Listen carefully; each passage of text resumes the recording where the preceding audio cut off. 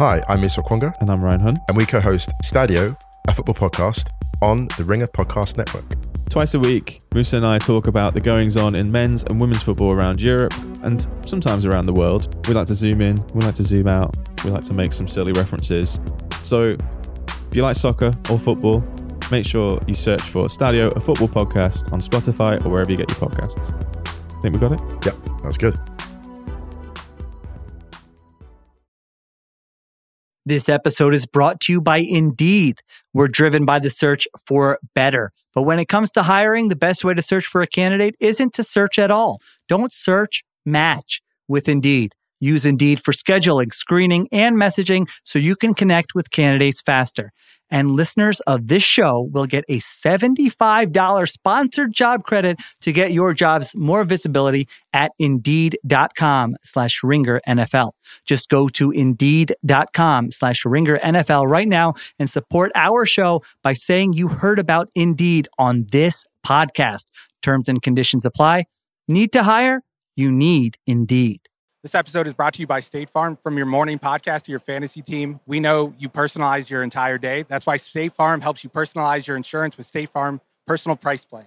It offers coverage options that help protect what you care about most at an affordable price just for you. Like a good neighbor, State Farm is there. Prices may vary by state. Options selected by customer. Availability and eligibility may vary.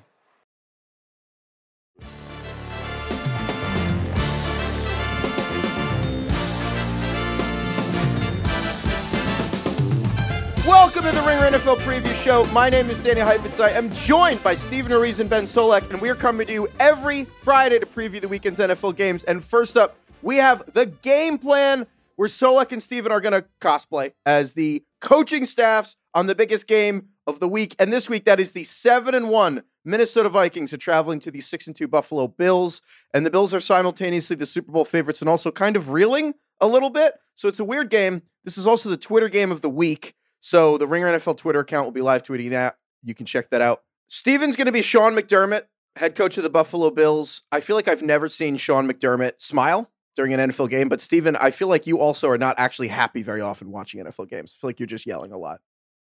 It depends on which quarterback I'm watching. If it's like Pat Mahomes or Josh Allen, I'm smiling the whole time. Yeah, well, I feel like Sean McDermott still doesn't even smile and he gets to watch Josh Allen. So I don't know. When you're a defensive head coach, you're not allowed to be happy. That's the rules. Name one happy defensive head coach. Wow. Robert Saleh. Yeah. So that I will accept. Like, I don't know if that's happy. That's more just like amped, jacked, juiced up. But Yeah, I will that's a good accept it point. because he is definitely a more effusive defensive head coach. But like on the pantheon of like Belichick's, Bowles's, McDermott's, Staley's, right? Like even Staley, just like all the time, just like looking angry. It's part of being a defensive head coach. It's not the happiness is for the offense.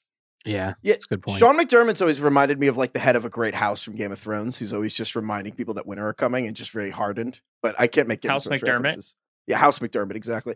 All right, so like you're going to be Kevin O'Connell, head coach of the Vikings, which works because you have like the baby face, not like Kevin O'Connell's got the jawline, but you could look like his son. Yeah, I am of the opinion that it's an important thing for every offshoot of the McVay tree to have one like clear aesthetic characteristic. McVay with the hair, LaFleur with the beard, Shanahan with the beard, O'Connell with the jawline. You have to have like a thing that you that is your handsomeness index kind of, a barometer. Is that why Zach Taylor sucks? Yes, that is exactly the correct end of that, because he just looks like me. It's just, oh my God. All right, so let's get into this game. So again, this is an odd game, but this is, to me, the biggest part of this week.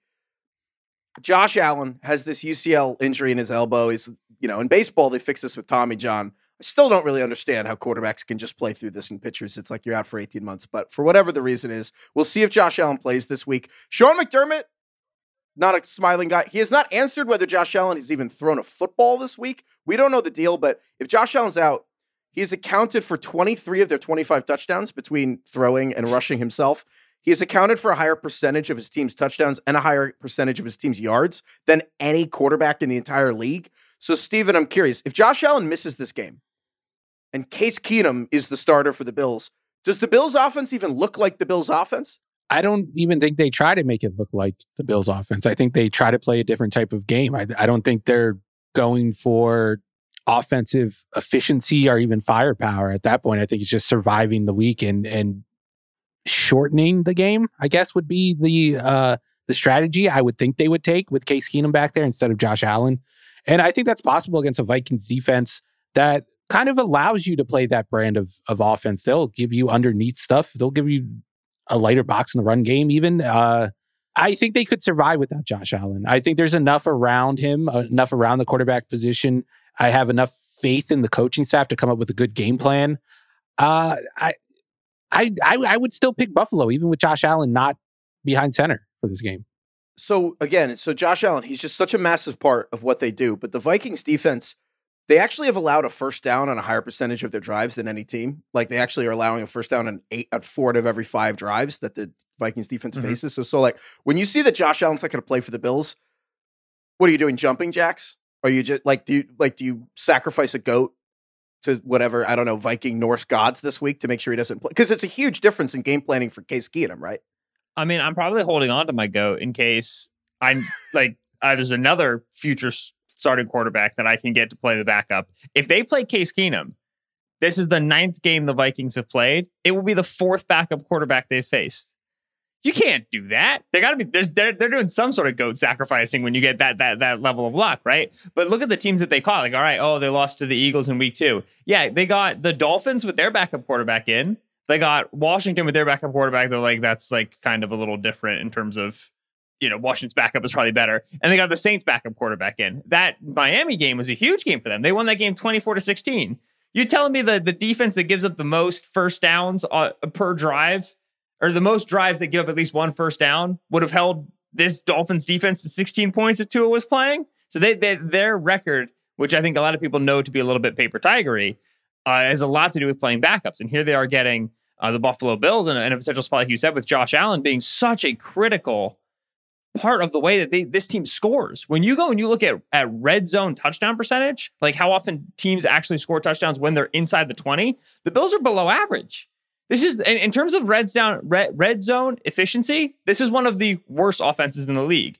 They just don't get into the red zone because Allen scores from outside of the red zone. They score throwing the ball into the end zone from the 25, from the 30, from like even the 15 when they do score in the red zone. When they get inside the 10, this is not a very good scoring offense because they struggle to run the football with power, right? They don't have the necessary bodies at tight end and wide receiver to get and like move you off the line of scrimmage. So Minnesota's very like bend but don't break style of defense.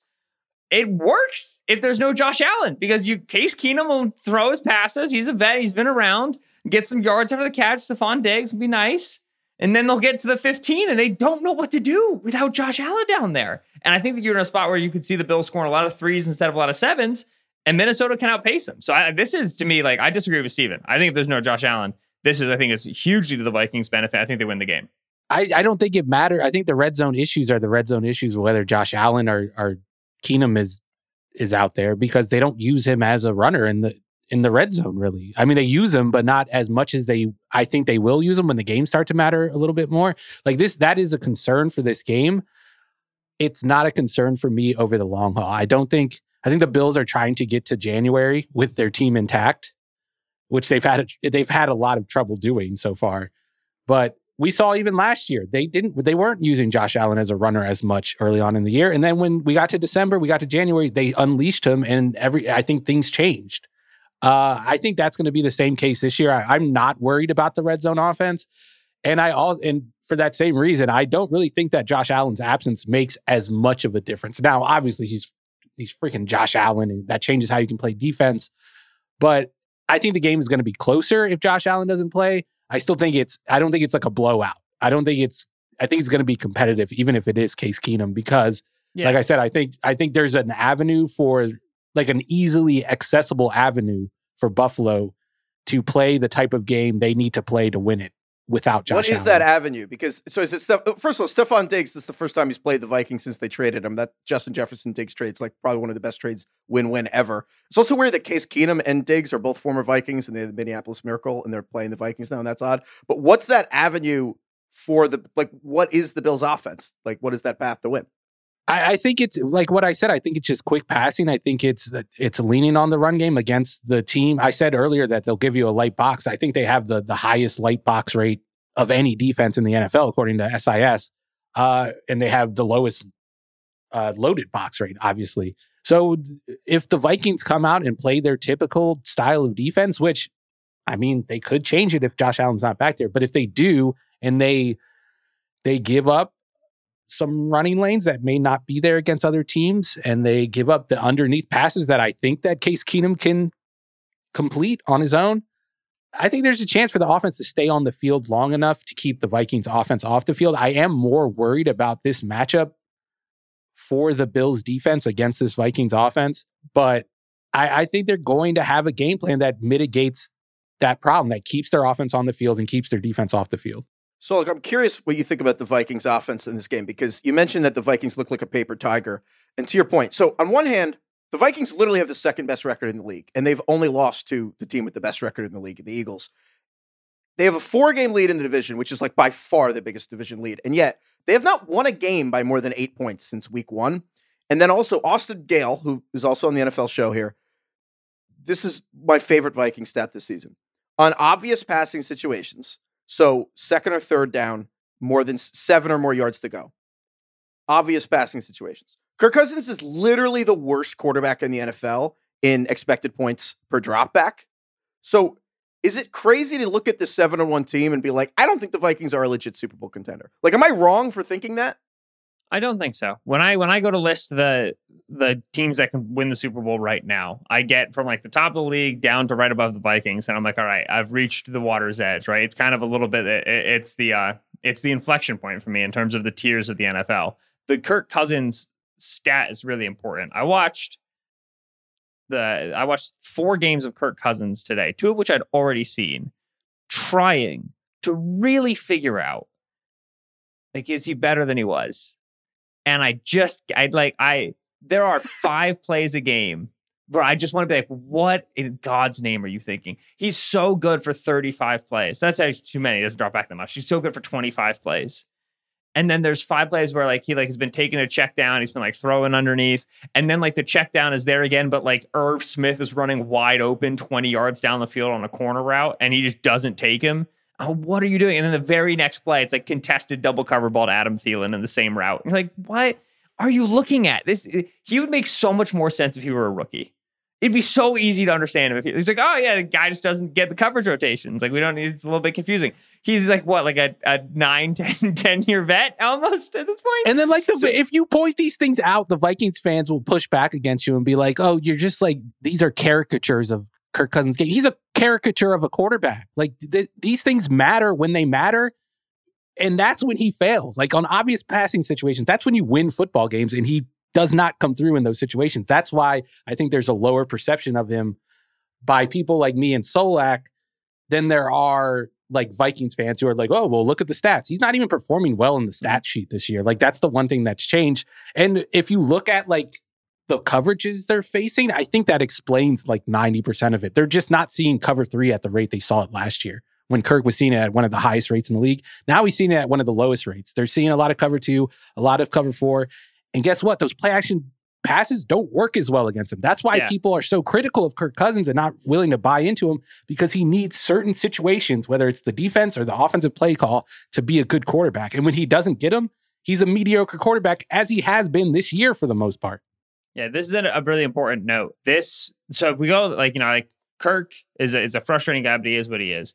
When we go to evaluate the Vikings Super Bowl contention realities, and we kind of go trickle down to the rest of the offense, Kevin O'Connell's doing a wonderful job. He really, really is. Justin Jefferson doing Justin Jefferson stuff. He looks awesome. So much of their success when throwing to Jefferson comes when they can get a team into single high look. When they can get a team into cover 1 and they get man across the board. You run your rub routes, you run your pick routes, you put Jefferson in a bunch. They try to press Jefferson, you get him off the line freely, and then it's Jefferson in space. It's awesome. You get cover 3 look, and what they'll do is, this is like a classic Rams solution, right? Kevin O'Connell coming from that Rams tree. The thing we want to get you into cover 3, we're going to condense the splits, right? We're going to bring the receivers into the center of the formation. Makes it hard for you right now to play with inside leverage or play manned up. Because now like Justin Jefferson, he's like alone on the backside, but since he's tight to the formation, he's got a two-way go. He can break out and he can break inside. So you start to play with outside leverage with a single high safety. Cut receiver, you have to. There's not a lot you can do. It's tough to play quarters. It's tough to play true man. Like that's a hard thing to handle. So you go play cover 3, and then they just run in breakers till the cows come home. I mean, it's simple, but it works, especially with the receivers talented as Jefferson and a quarterback in Kirk who's willing to do it. So they have a good answer with Jefferson. The one thing that really stands out, like if Danny, you told me right now, the Vikings won the Super Bowl, how? I'd say, that offensive line dominated for a whole month, because the most impressive thing I see to them that like surprises me is how well that group up front is playing. Rookie Ed Ingram has just hopped in at right guard. To me, he's an above average starter already. Brian O'Neill, probably one of the 10 best tackles in the league, probably one of the 5 best right tackles in the league, doesn't get talked about. Christian Darrisaw, above average starter. Garrett Bradbury, a player with warts, absolutely, but an above average starter in my opinion.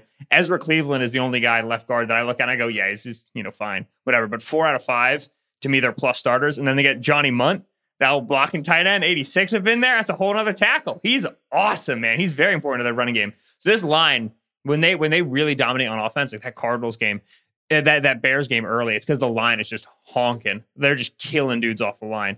I don't know if that can continue against elite fronts. Buffalo's a good test, right? Real big penetration style front. I think it can. And another reason I like Minnesota in this game is because I think even with like Dalvin Cook not looking at 100%, I think they can run the ball pretty well. So Minnesota's front, I think, deserves its flowers for their start. That's why I said that I was more concerned about this matchup for the Buffalo defense than I was the offense because of that. And if you watched last week, like the Jets had a lot of success attacking that front using, and I know Milano didn't play, but you're able to use motion and stuff, and to get like Teron Johnson fitting an A gap. I think that there aren't a lot of offensive coordinators that are going to be able to take advantage of this Buffalo front because of that stuff, the static nature of it, I would say. But this coaching tree, I do think, is able to do that. And they're kind of like on a gauntlet of Shanahan teams. Like they played Green Bay, which had some success running against them. They played the Jets, which also had success running against them. And now they're playing Minnesota. I think we're going to see similar results. Like we kind of saw some shakiness with that defense against teams with limited passing games. Now, I think, like we've said, Kirk Cousins is limited and the passing game is limited as a result. But this is the best passing game of the 3 they faced for the last 3 weeks during this little Shanahan-McVay gauntlet they're running. Okay, so you guys are both picking yourselves. Solek's taking the Vikings. Steven's taking the Bills. Okay, that'll be fun. And again, we'll see if Josh Allen ends up playing. That's assuming no Josh Allen. I'd like to make it very clear that in the event Josh Allen plays, I select the Buffalo Bills to win the football game. I'm taking Buffalo Bills either way. I respect that, Steven.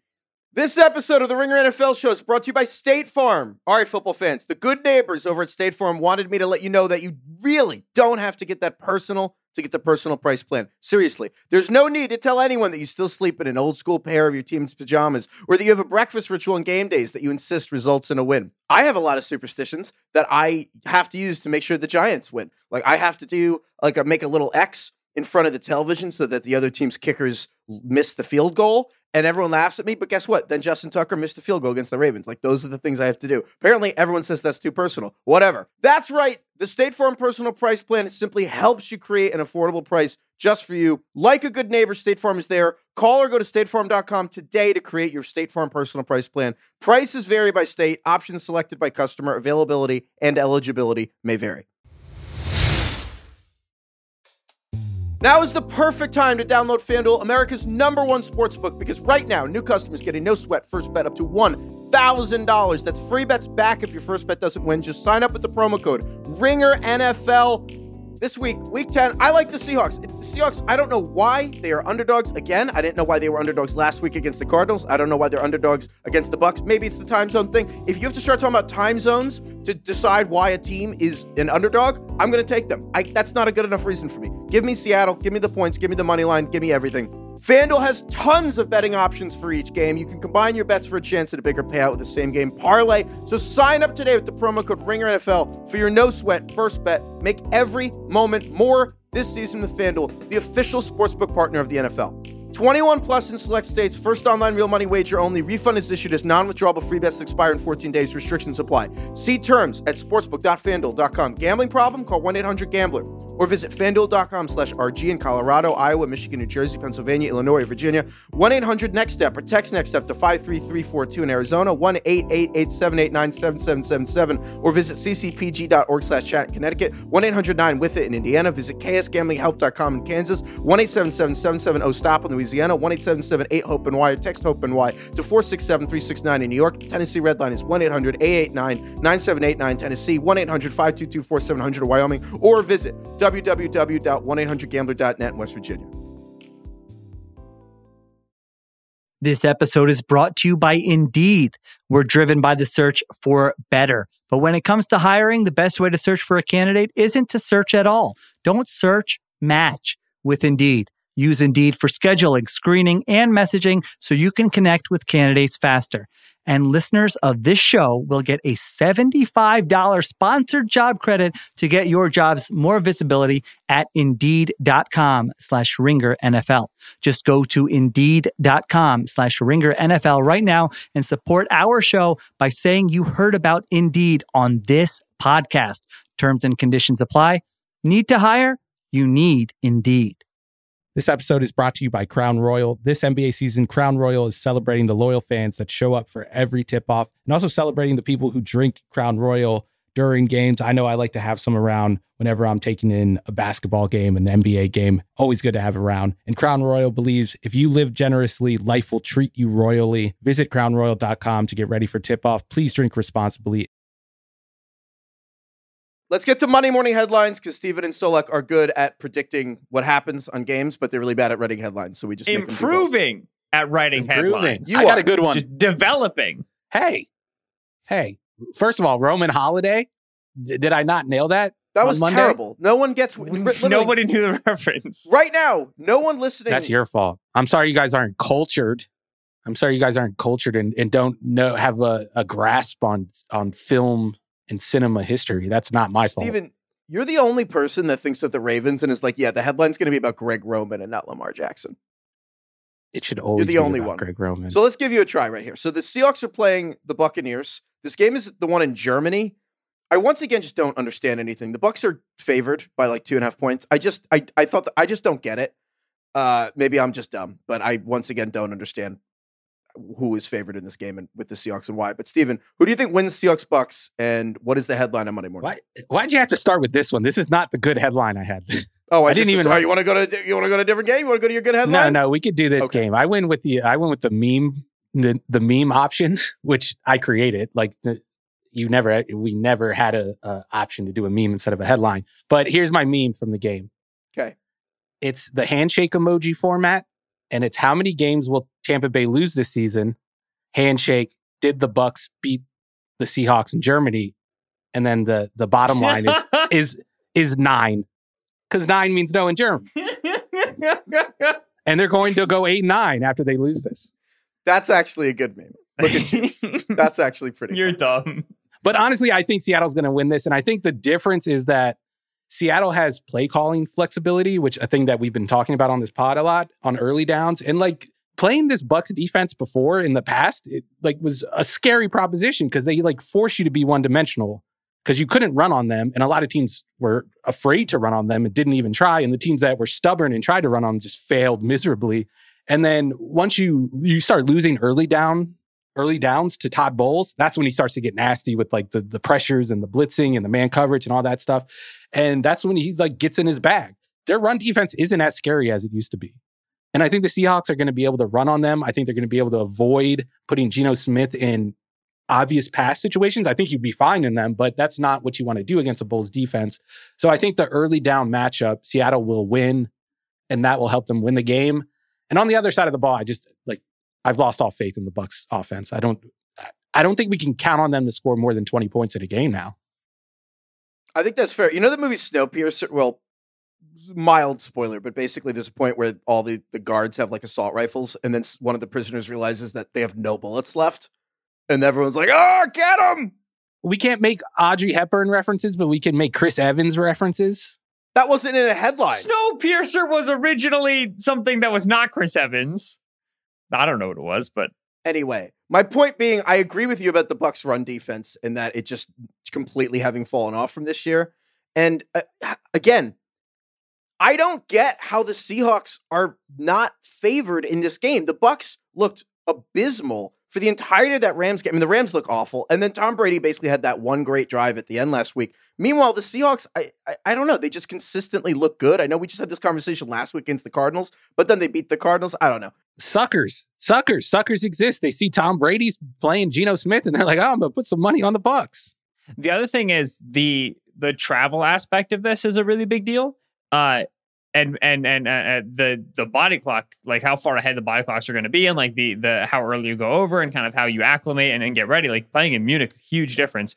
Pete Carroll's historically been pretty good on the East Coast. Pete Carroll understands how to prepare his team for moving ahead on time, and I like that for playing this game in Germany, which is really like uncharted waters. Like London is one thing, most teams have only done it one or maybe even two times. Now hopping all the way to Germany is a very, very big deal. I like how Pete Carroll has, I think, enough coaching experience to get prepared for that moment and for that change, because it's a huge part of performance. Your team, they're going to be up and ready for this game. You're playing at freaking whatever West Coast time. It's like 12-hour difference. Crazy. Solak doesn't know geography. You don't know geography. Pro Football Talk just posted a story about how, though it seems like Germany is a lot further away from Seattle, given the roundness of the earth, it's actually the same distance to Tampa Bay. It's like a similar distance, a similar flight. Wow. That's nice, but the 3-hour time zone difference between Seattle and Tampa Bay also matters a little bit, despite the distance relativity. Did we just assume that the Earth was not flat? Maybe, I don't know. Maybe Solak is a flat earther. No, I wouldn't like to make it clear that I associate myself with none of Kyrie Irving's theories on anything. Flat earthing being one of the main ones. Are we confirmed that Tom Brady does think the Earth is round? Like, do we know that for a fact? No, but isn't Geno Smith doesn't he flirt with the flat Earth theory? Like, wasn't there a tweet about him agreeing with Kyrie back? So maybe his Holy body. Smokes! Oh my God, Geno Smith said it. Maybe with. Oh my God, he did. So maybe he won't get the adjustment, and that's why they'll Geno lose. Smith, February 24th, 2018. I've been studying this whole flat Earth versus globe thing. And and I think I may be with Kyrie on this. Before you judge, do some HW. But what do you guys think? That's it. That's engagement farming. No. That was his social team being like, let's get these numbers up. To be clear, Geno Smith said, I find it funny how you all assume I believe the Earth is flat, lol. I just think you guys should have an open mind. I disagree with that point, that we should have an open mind. The Earth is round, but he never came out and said that he does agree. He's like, he's raising some good points. Which that's the kind of you never say that about Kyrie Irving. It's the kind of confidence you need, though, to be an NFL backup for 8 years and come back and just be a great starter. All right, so we'll see how that affects theory. I have a theory. Geno realized the Earth was round, and that adjusted how he throws the football, and that's why we've seen this late career breakout. Now we're cooking with gas. It's like Jameis getting the eye surgery. It's like the LASIK Jameis. All right, let's go on to the next game here before we get fired. The Cleveland Browns are playing the Miami Dolphins. The Browns, I don't know if it's, as Bill would say, a kitchen sink game, but they're 3-5. If the Browns win this game, they're 5 times more likely to make the playoffs than if they lose, because 4-5 and 3-6 is a huge difference. So, who do you think wins Browns-Dolphins, and what do you think the headline is Monday morning? Although, I'll accept a meme from Monday morning, too. Yeah. Well, I deployed the old, I'm not entirely sure who wins, so I'm going to pick who I think wins based off of the easier headline to write. Oh. So in this case, because I do think it's going to be a very close game, I think it's going to be a very high-scoring game, I have the Browns winning this. I do think that there's a desperation aspect to the Browns that's important. I also think that this Dolphins defense been struggling with the injuries that they've had over the last 2 weeks, and particularly with the way they like to play coverage, right? This is a very heavy man coverage team that's been playing Cater Kohu and Noah Igbenogany and Keon Crossan, and they're running out of depth. Jacoby Brissett's been pretty good against man coverage this year. 15th in EPA per dropback, 14th in yards per attempt. And so Cleveland Browns win, and the headline reads Jacoby Brickett, because he's on fire and he passes the ball very well, and the Browns win the game. Jacoby Brickett is on fire? Yes, because briquettes are fire. Well, are fuel, but regardless. Okay. I don't know what briquette means, so that's lost on me. You got to write for your audiences in what is it, 3rd grade? I forget what they teach you in journalism school. You know what a charcoal briquette is? No. I feel like briquette's got at least some run. I feel like that would land on most people. Especially among football fans, I feel like briquette, the grill football fan Venn diagram, I feel like it's a pretty strong one. I'm curious. This game, it's weird because I feel like the Dolphins, obviously their passing offense has been fantastic this year. And then the Browns, it's just, I feel like it's been a very like Nick Chubb oriented offense. Like if styles make fights, I'm kind of curious what you think, Solek, because these teams, I feel like stylistically are completely opposite, but they also kind of have a lot of like structural philosophical similarities. Is that fair? I think we're at like two ends of the branches here, right? If we're talking about like kind of the Shanahan shared base, like just whenever I try to think of like offensive similarities, I always first go to like what personnel packages do you get on the field and what formations are you in with those packages? And just like the Browns are going to be multiple tight ends and condense, and the Dolphins are going to be a single tight end, multiple receivers and spread. Even when the Dolphins go to run the football, they don't get in the same formations that the Browns do when the Browns go to run the football, right? Where the Browns are going to have an extra tight end with his hand in the dirt. Like you saw them bring in against the Bengals, like extra offensive linemen in short yardage situations. The Dolphins don't do this. They'll bring the receivers in tight, but they're not going to take Tyreek and Jalen Waddle off the field. They're not going to remove the presence of that threat from the huddle. The Browns don't care about the wide receiver room. Conversely, when the Browns go to throw the football, certainly with Jacoby a little bit more than in years past, they'll go gun and they'll spread things out a little bit. But to me, again, like they're not getting into the same route tree, the same concepts the way the Dolphins are. Like this is very, in my opinion, we're seeing a pretty like Stefanski pretty quickly split off of like your Shanahan McVay model because he was never actually under those guys. He was under Kubiak, right? Yeah. That was who inspired that offense in Minnesota. Just like the Mike Shanahan tree. Yeah. His offensive line coach there is also Bill Callahan, right? And Callahan's kind of this like OG of like, hey, we can run anything under the sun. Miami is extremely basic in their running game. Cleveland is very diverse in their running game.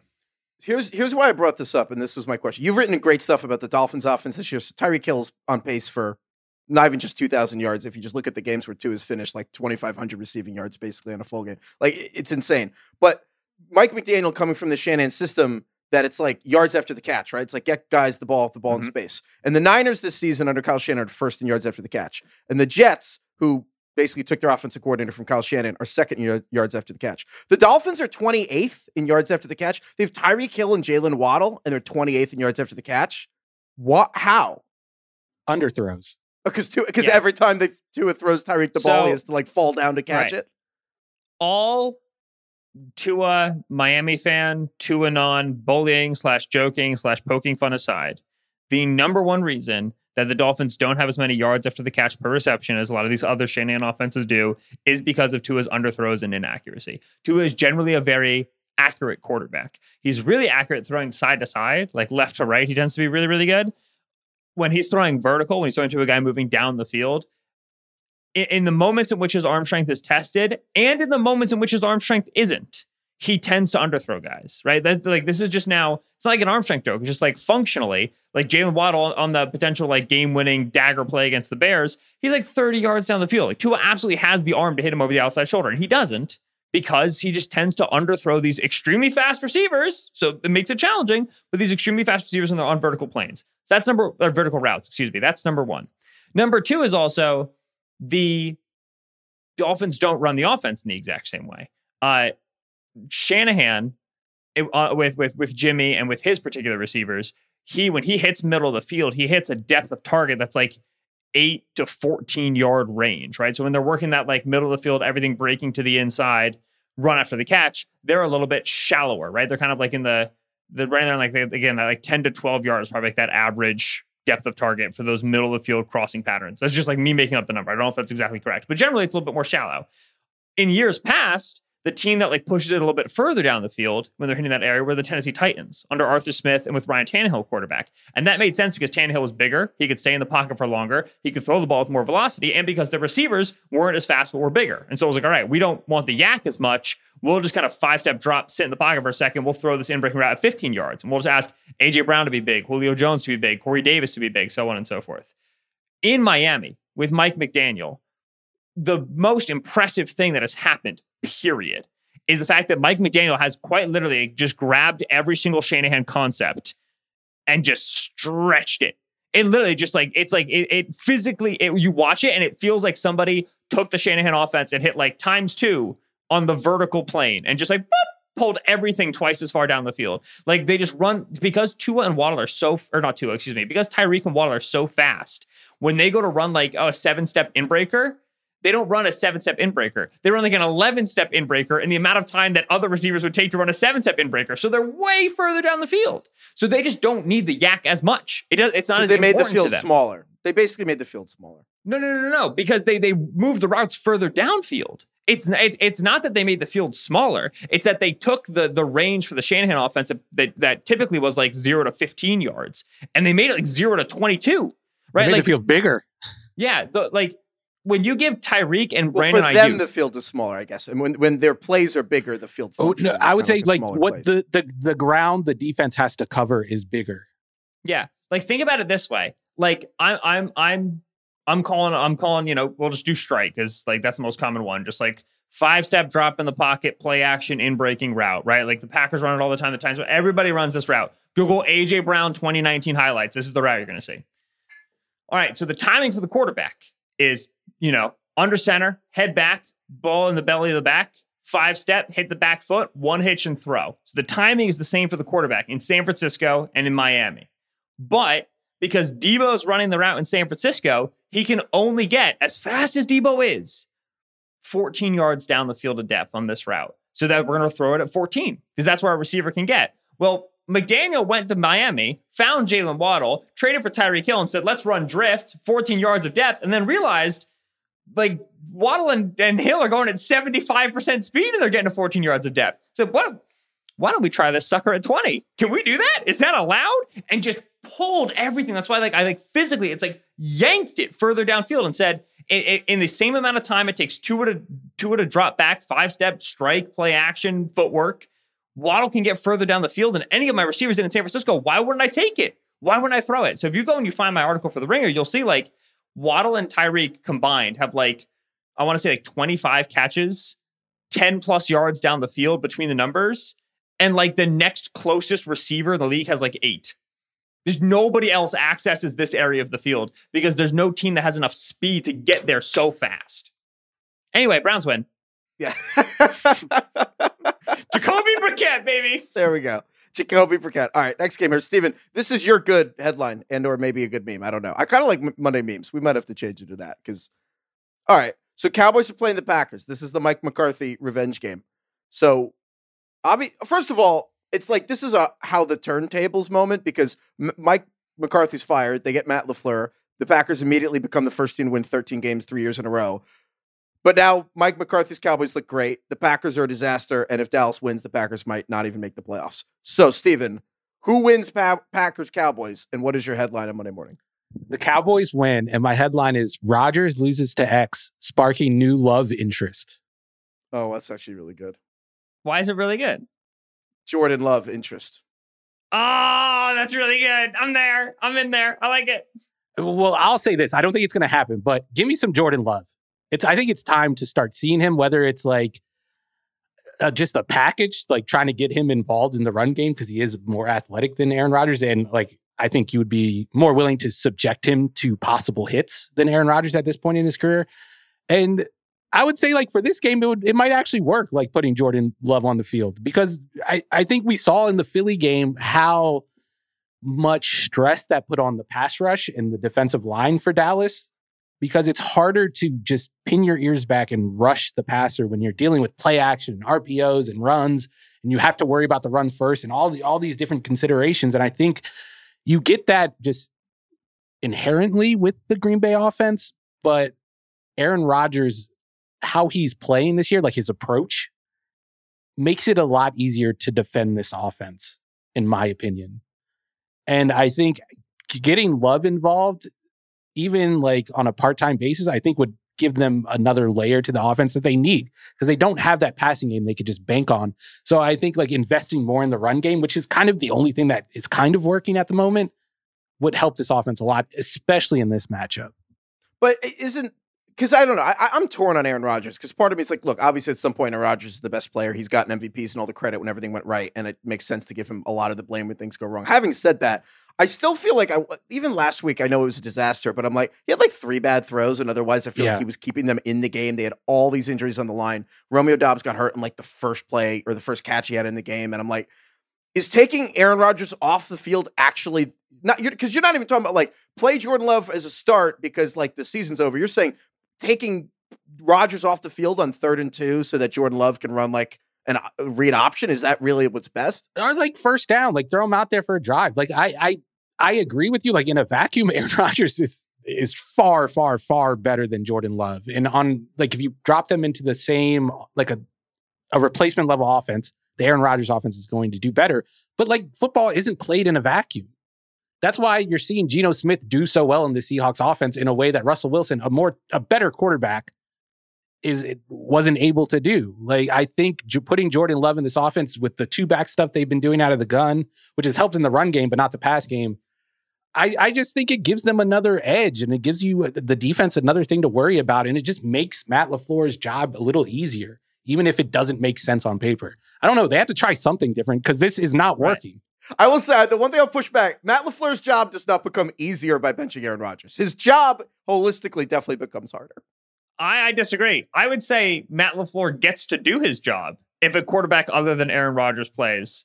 Because at that time, Matt LaFleur can now design and call the offense. Something that he has not really been able to do over the last few weeks. So are you guys basically saying that this is like Russell Wilson in Seattle, where it's like everyone's like, oh my God, Pete Carroll, why don't you pass the ball? Like, let Russ cook. And then Russ leaves and you're like, oh, look what happens when Geno Smith runs the offense in Seattle. It's good. Is there a world where if Jordan Love is on the Packers next year, you're like, oh, this offense actually looks better because he's doing what Matt LaFleur wants him to do and Rodgers is not running the offense as LaFleur wants him? No, because Jordan Love isn't Geno Smith. Like, Jordan Love isn't going to stand in the pocket and go through his progressions like Geno Smith was doing even before this year. Well, he's younger, but you're saying that Rodgers is not running the offense the same way Russell Wilson was not running the offense. No, that's why I say I think it's a good comparison because they are particular about the offenses they want to run. Like Aaron Rodgers is famously particular about the offenses he likes to run. He doesn't like to turn his back to the defense. He likes to be in the gun. Hates motion. Yeah, like that's what he likes. And it goes against everything that this scheme is built upon. And the same thing was true about Seattle last year, which is why in the offseason, I think Solak was with me too, even if he wasn't as high on Geno as I was, that I thought that the offense could be better, even though they made, in a vacuum, a downgrade at quarterback. Yeah, I think that, I'll put it to you this way. There's a sensation in a veteran quarterback who's done this for a long, long time that eventually it's just like, I know best. Like, I know what I do well. I know what I don't do well. If we just would do this, then the offense works. And then, so if that sensation is universal to veteran quarterbacks, different individuals handle that in different ways. Individuals like Peyton Manning and Tom Brady have enough tenure and enough clout and enough they're good communicators to just install their own offense, right? They just they walked into new teams and they were like, this is how I like all these routes to be run. And the offense coordinator was like, yep, we're probably going to do it that way. You have your Russell Wilsons who did not like the way the offense was running, would communicate that internally to some degree, and then outside would be sunshine and daisies, we're all going to work very hard. And that's why the comparison with the Rodgers situation to Russ isn't 1-to-1 right now. It's because Rodgers has no bones about being I don't like what's going on right now. And Russ for years was we're all competing together. Hawks. Yeah, go Hawks. The spirit is different. So just internally, the offense is going to behave different. The coaches, the interpersonal relationships, all going to be different. Then you have your Aaron Rodgers and your Ben Roethlisbergers of the past couple years who are just the term is hackneyed at this point, but they're quiet quitting. Rodgers just sits out there, takes a snap, and then turns to the sideline, flicks off Matt LaFleur, and then does what he wants. That he does it 15 times a game in terms of you said the bad throws. The one pick he threw that was tipped, it was bounced off somebody's helmet and then went in the air and was intercepted in the end zone. He chucked that thing sidearm, falling backwards. He didn't need to. Stand up in the pocket, deliver overhand, buddy. You've been a quarterback for 15 years. I think he knows that, though. Because when he won the MVPs back to back, he did that by going back to fundamentals. Yeah. If you watch a cut up of their RPOs, I think that's the best illustration of what we're talking about. Aaron Rodgers might be the worst RPO quarterback I've ever seen, even though they had success about the decisions he makes to give or throw the ball make no sense. I know it sounds bad. Can you explain what a quarterback has to do in an RPO? So on RPO, there's different versions of it, but the main version, which is a run pass option. Yeah, a run pass option is the quarterback is usually in the gun. He can hand the ball off, or he can usually throw a route that is meant to take advantage if the defense loads the box. So like he's usually reading a linebacker. And if the linebacker comes in, then it's like throw the ball where you left. And if the linebacker stays, hand the ball off. They won't block him. They won't account for him in like the blocking scheme. And if he drops out of the box and goes to guard like a slant route or a bubble screen, then they hand it off. If he stays in the box, then they throw the bubble screen. Like there was a play against Buffalo. They did like this counter RPO. It was really well designed actually. And the run would have worked. Like it would have been like a 25-yard plus run because they had the numbers, they had the blocking angles, they pulled the guards or whatever, what you do on a counter play, and they had the edge. But Rodgers inexplicably threw the bubble screen or tried to throw the bubble screen. It wasn't there, had to eat the ball and take a sack on an RPO where you could have just handed the ball off and got 20 yards. But Rodgers, even though the numbers weren't there, like the read was telling him to hand the ball off, decides to throw the flat because he thinks he's Aaron Rodgers and he's like, this is what I do. I know, like I could throw that flat. And it worked when you had Devontae Adams breaking tackles after the fact. But when you don't have Devontae and you're throwing to just a dude out there, it doesn't work as well. And I don't think he's adjusted to that yet. And you see it on film each and every week, even though, like you said, 95% of his play, it's still high-level stuff. It's still top 10 quarterback play. It's just that his approach to the offense is really holding it back. Okay, so Packers will be 3-7 if they lose this game. So, I good headlines, dude. That's a good one. All right, last one here. Man, this is. I can't wait for this. Excited. Indianapolis Colts, whatever they are. Indianapolis Colts are at Las Vegas Raiders. This is incredible. So, as people probably know by now, the Colts fired Frank Reich and they've hired Jeff Saturday to be their head coach. Jeff Saturday was their center for the Indianapolis like a decade ago and just was coaching high school football for 5 years and has, I believe he's the first NFL head coach to ever have zero experience coaching in NFL or college at any level. Never mind the full circleness of Frank Reich getting hired to coach the Colts because Josh McDaniels dipped on them like the day of their press conference. And then now they're playing Josh McDaniels and the Raiders. So there's a lot of things going on here. Solak, this is more material than anyone has had for any game in this entire segment we've been doing all year. So this better be good. Who wins Colts Raiders in Jeff Saturday's debut? And what is the headline and or meme on Monday morning? I'm going to start with the headline because since there's so much going on in this game, my headline is just what happened in Vegas with a large question mark and a large exclamation point at the end. Because no matter what occurs in this game, it will be extremely discombobulating. It'll be very terrifying.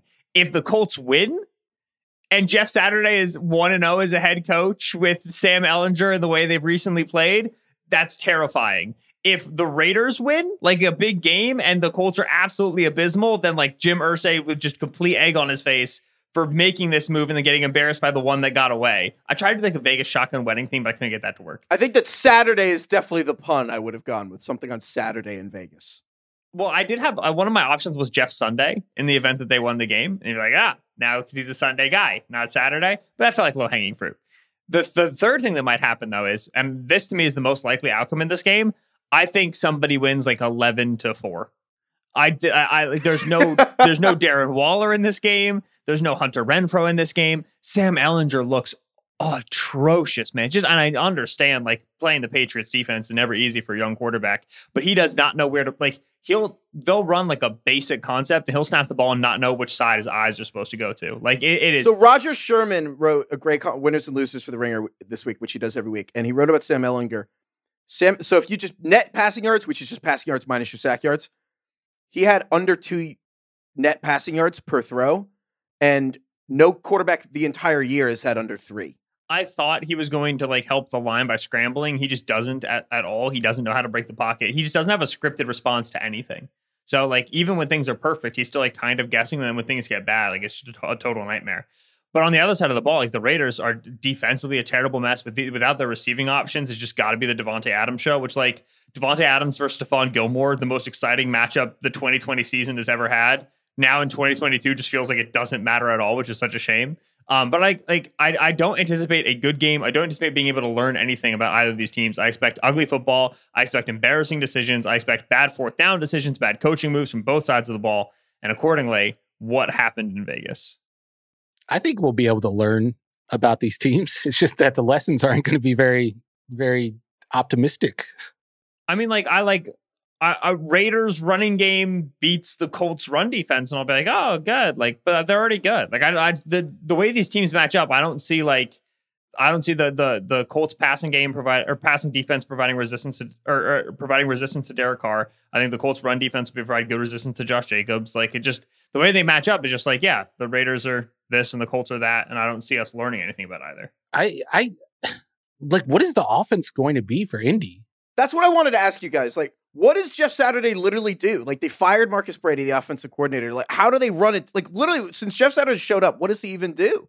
The other headline I had, if I really wanted to pick on the Colts, was Parks and Rec, but it's Rec spelled WRECK because it'd be a really bad game. And then Parks Frazier is the name of the new play caller. But it felt really bad to pick on Parks Frazier, who was married by Frank Reich and now is getting his first opportunity to call plays after being like an assistant to the head coach 3 years ago. Incredible career mobility, huge opportunity for him because the guy who was the officiant at his wedding got fired, and now Jeff Saturday is the head coach, and there's nobody in the building who can call plays. I felt bad about that one. But Steven, so what does the offense do?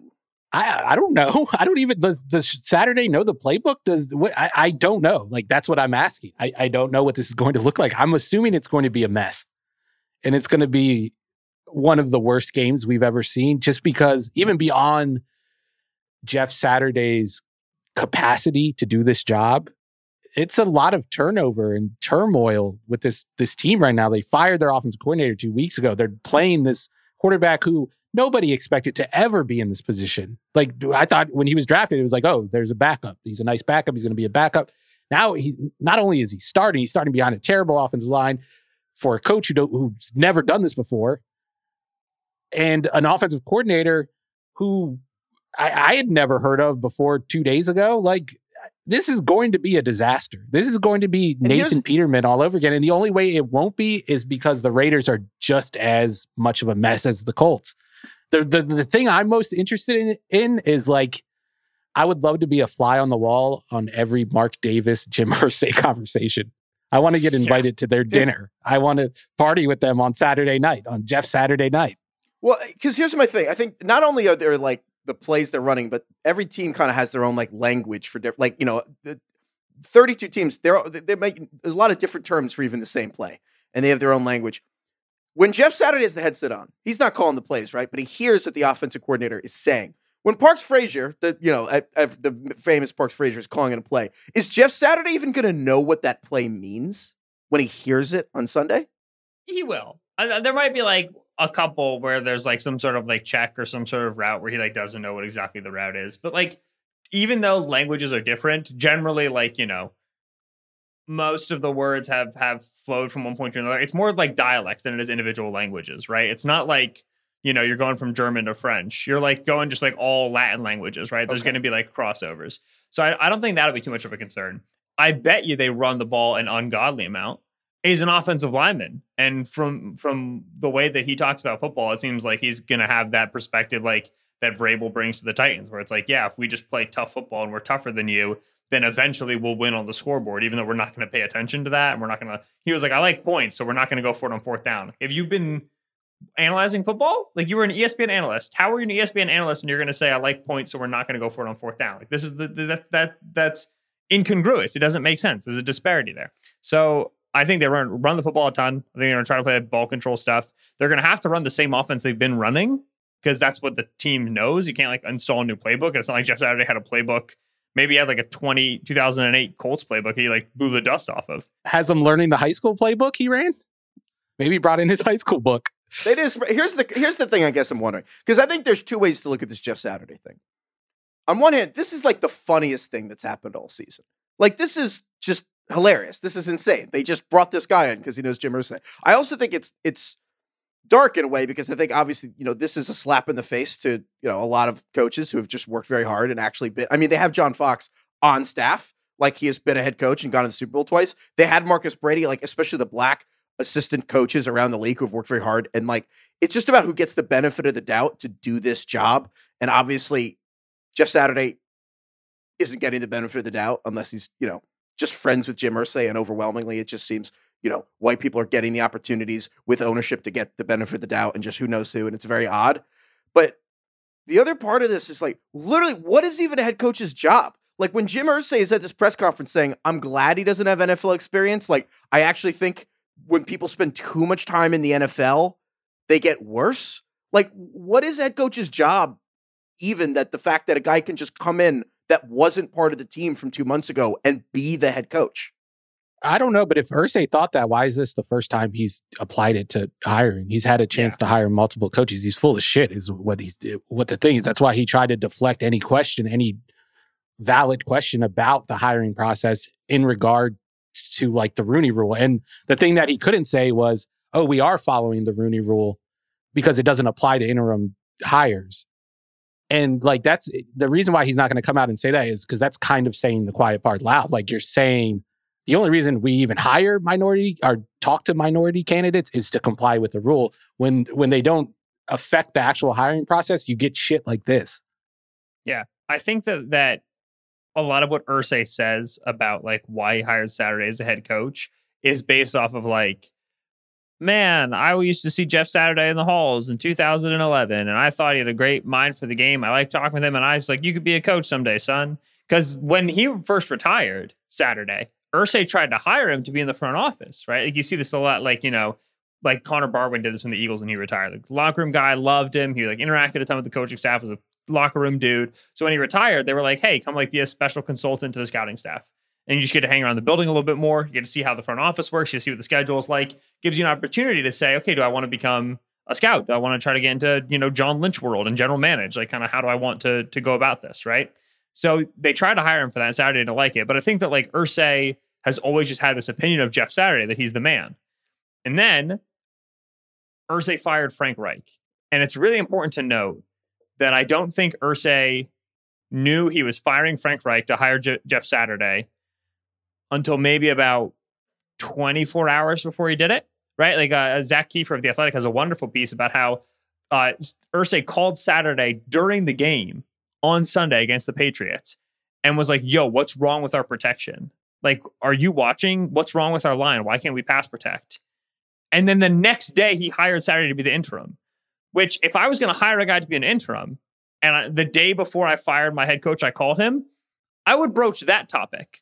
I'd be like, hey, do you interim? How does it feel? Like if I make a move, you want to whatever? No, he just wanted to talk protection. And then within 24 hours, he convinced himself to hire Saturday. So all of his justifications are bupkis. Everything is just noise and words he says to get through the press conference. And as Steven says, he's enabled to do this. Just bang, hire Jeff Saturday, don't talk to anybody else because it's in an interim capacity. If this were a real head coaching cycle, right, a real process, you would never do this. You would go through the interviews, right? Like the Texans with Josh McCown, where they tried to interview McCown. And then everybody was like, this is the most ridiculous thing I've ever seen. And the Texans were like, we were going to hire Lovey the whole time. You couldn't pull this off if this were not an interim capacity. So Irsay just likes Jeff Saturday as a dude. He saw an opportunity to get him in the building. He took it. And then you just fill everything else with lies and noise until eventually the national media moves on to looking at something else. And I said this on the Power Rankers pod, like, anyone trying to force he's zigging when the rest of the league is zagging. This is interesting. It could be like a bold strategy. That assumes that Jim Irsay actually knows what's going on and has his thumb on the pulse of the rest of the league. That man does not know what's going on, as evidenced by this hire. Mike Lombardi, who used to work at the Ringer, always said this phrase that despite what the NFL is itself is like a powerhouse business, the individual teams are just billion-dollar lemonade stands. So I've never felt stronger about my bit about being able to just get in the room with one of these owners for 10 minutes and I'll never have to work for my life. If it's Irsay, I only need like 3 minutes. Also, don't forget, the funniest possible outcome, however, is that the Colts beat the Raiders, and now the Raiders have Josh McDaniels, and they're traded away their first-round pick, and they end up 2-7. Having lost to Jeff Saturday, I was never coached before, yes. And now it's like, does Mark Davis have to fire Josh McDaniels? Yeah, Mark Davis fires him and hires Donald Penn to be head coach or something like that. Just get Rodney Hudson off of the Cardinals IR and bring him in to be the coach. That would be incredible. All right. That's all we got. Thank you, Ben Solak. Thank you, Stephen Ruiz. Thank you to everybody for listening. This has been the Ringer NFL Preview Show.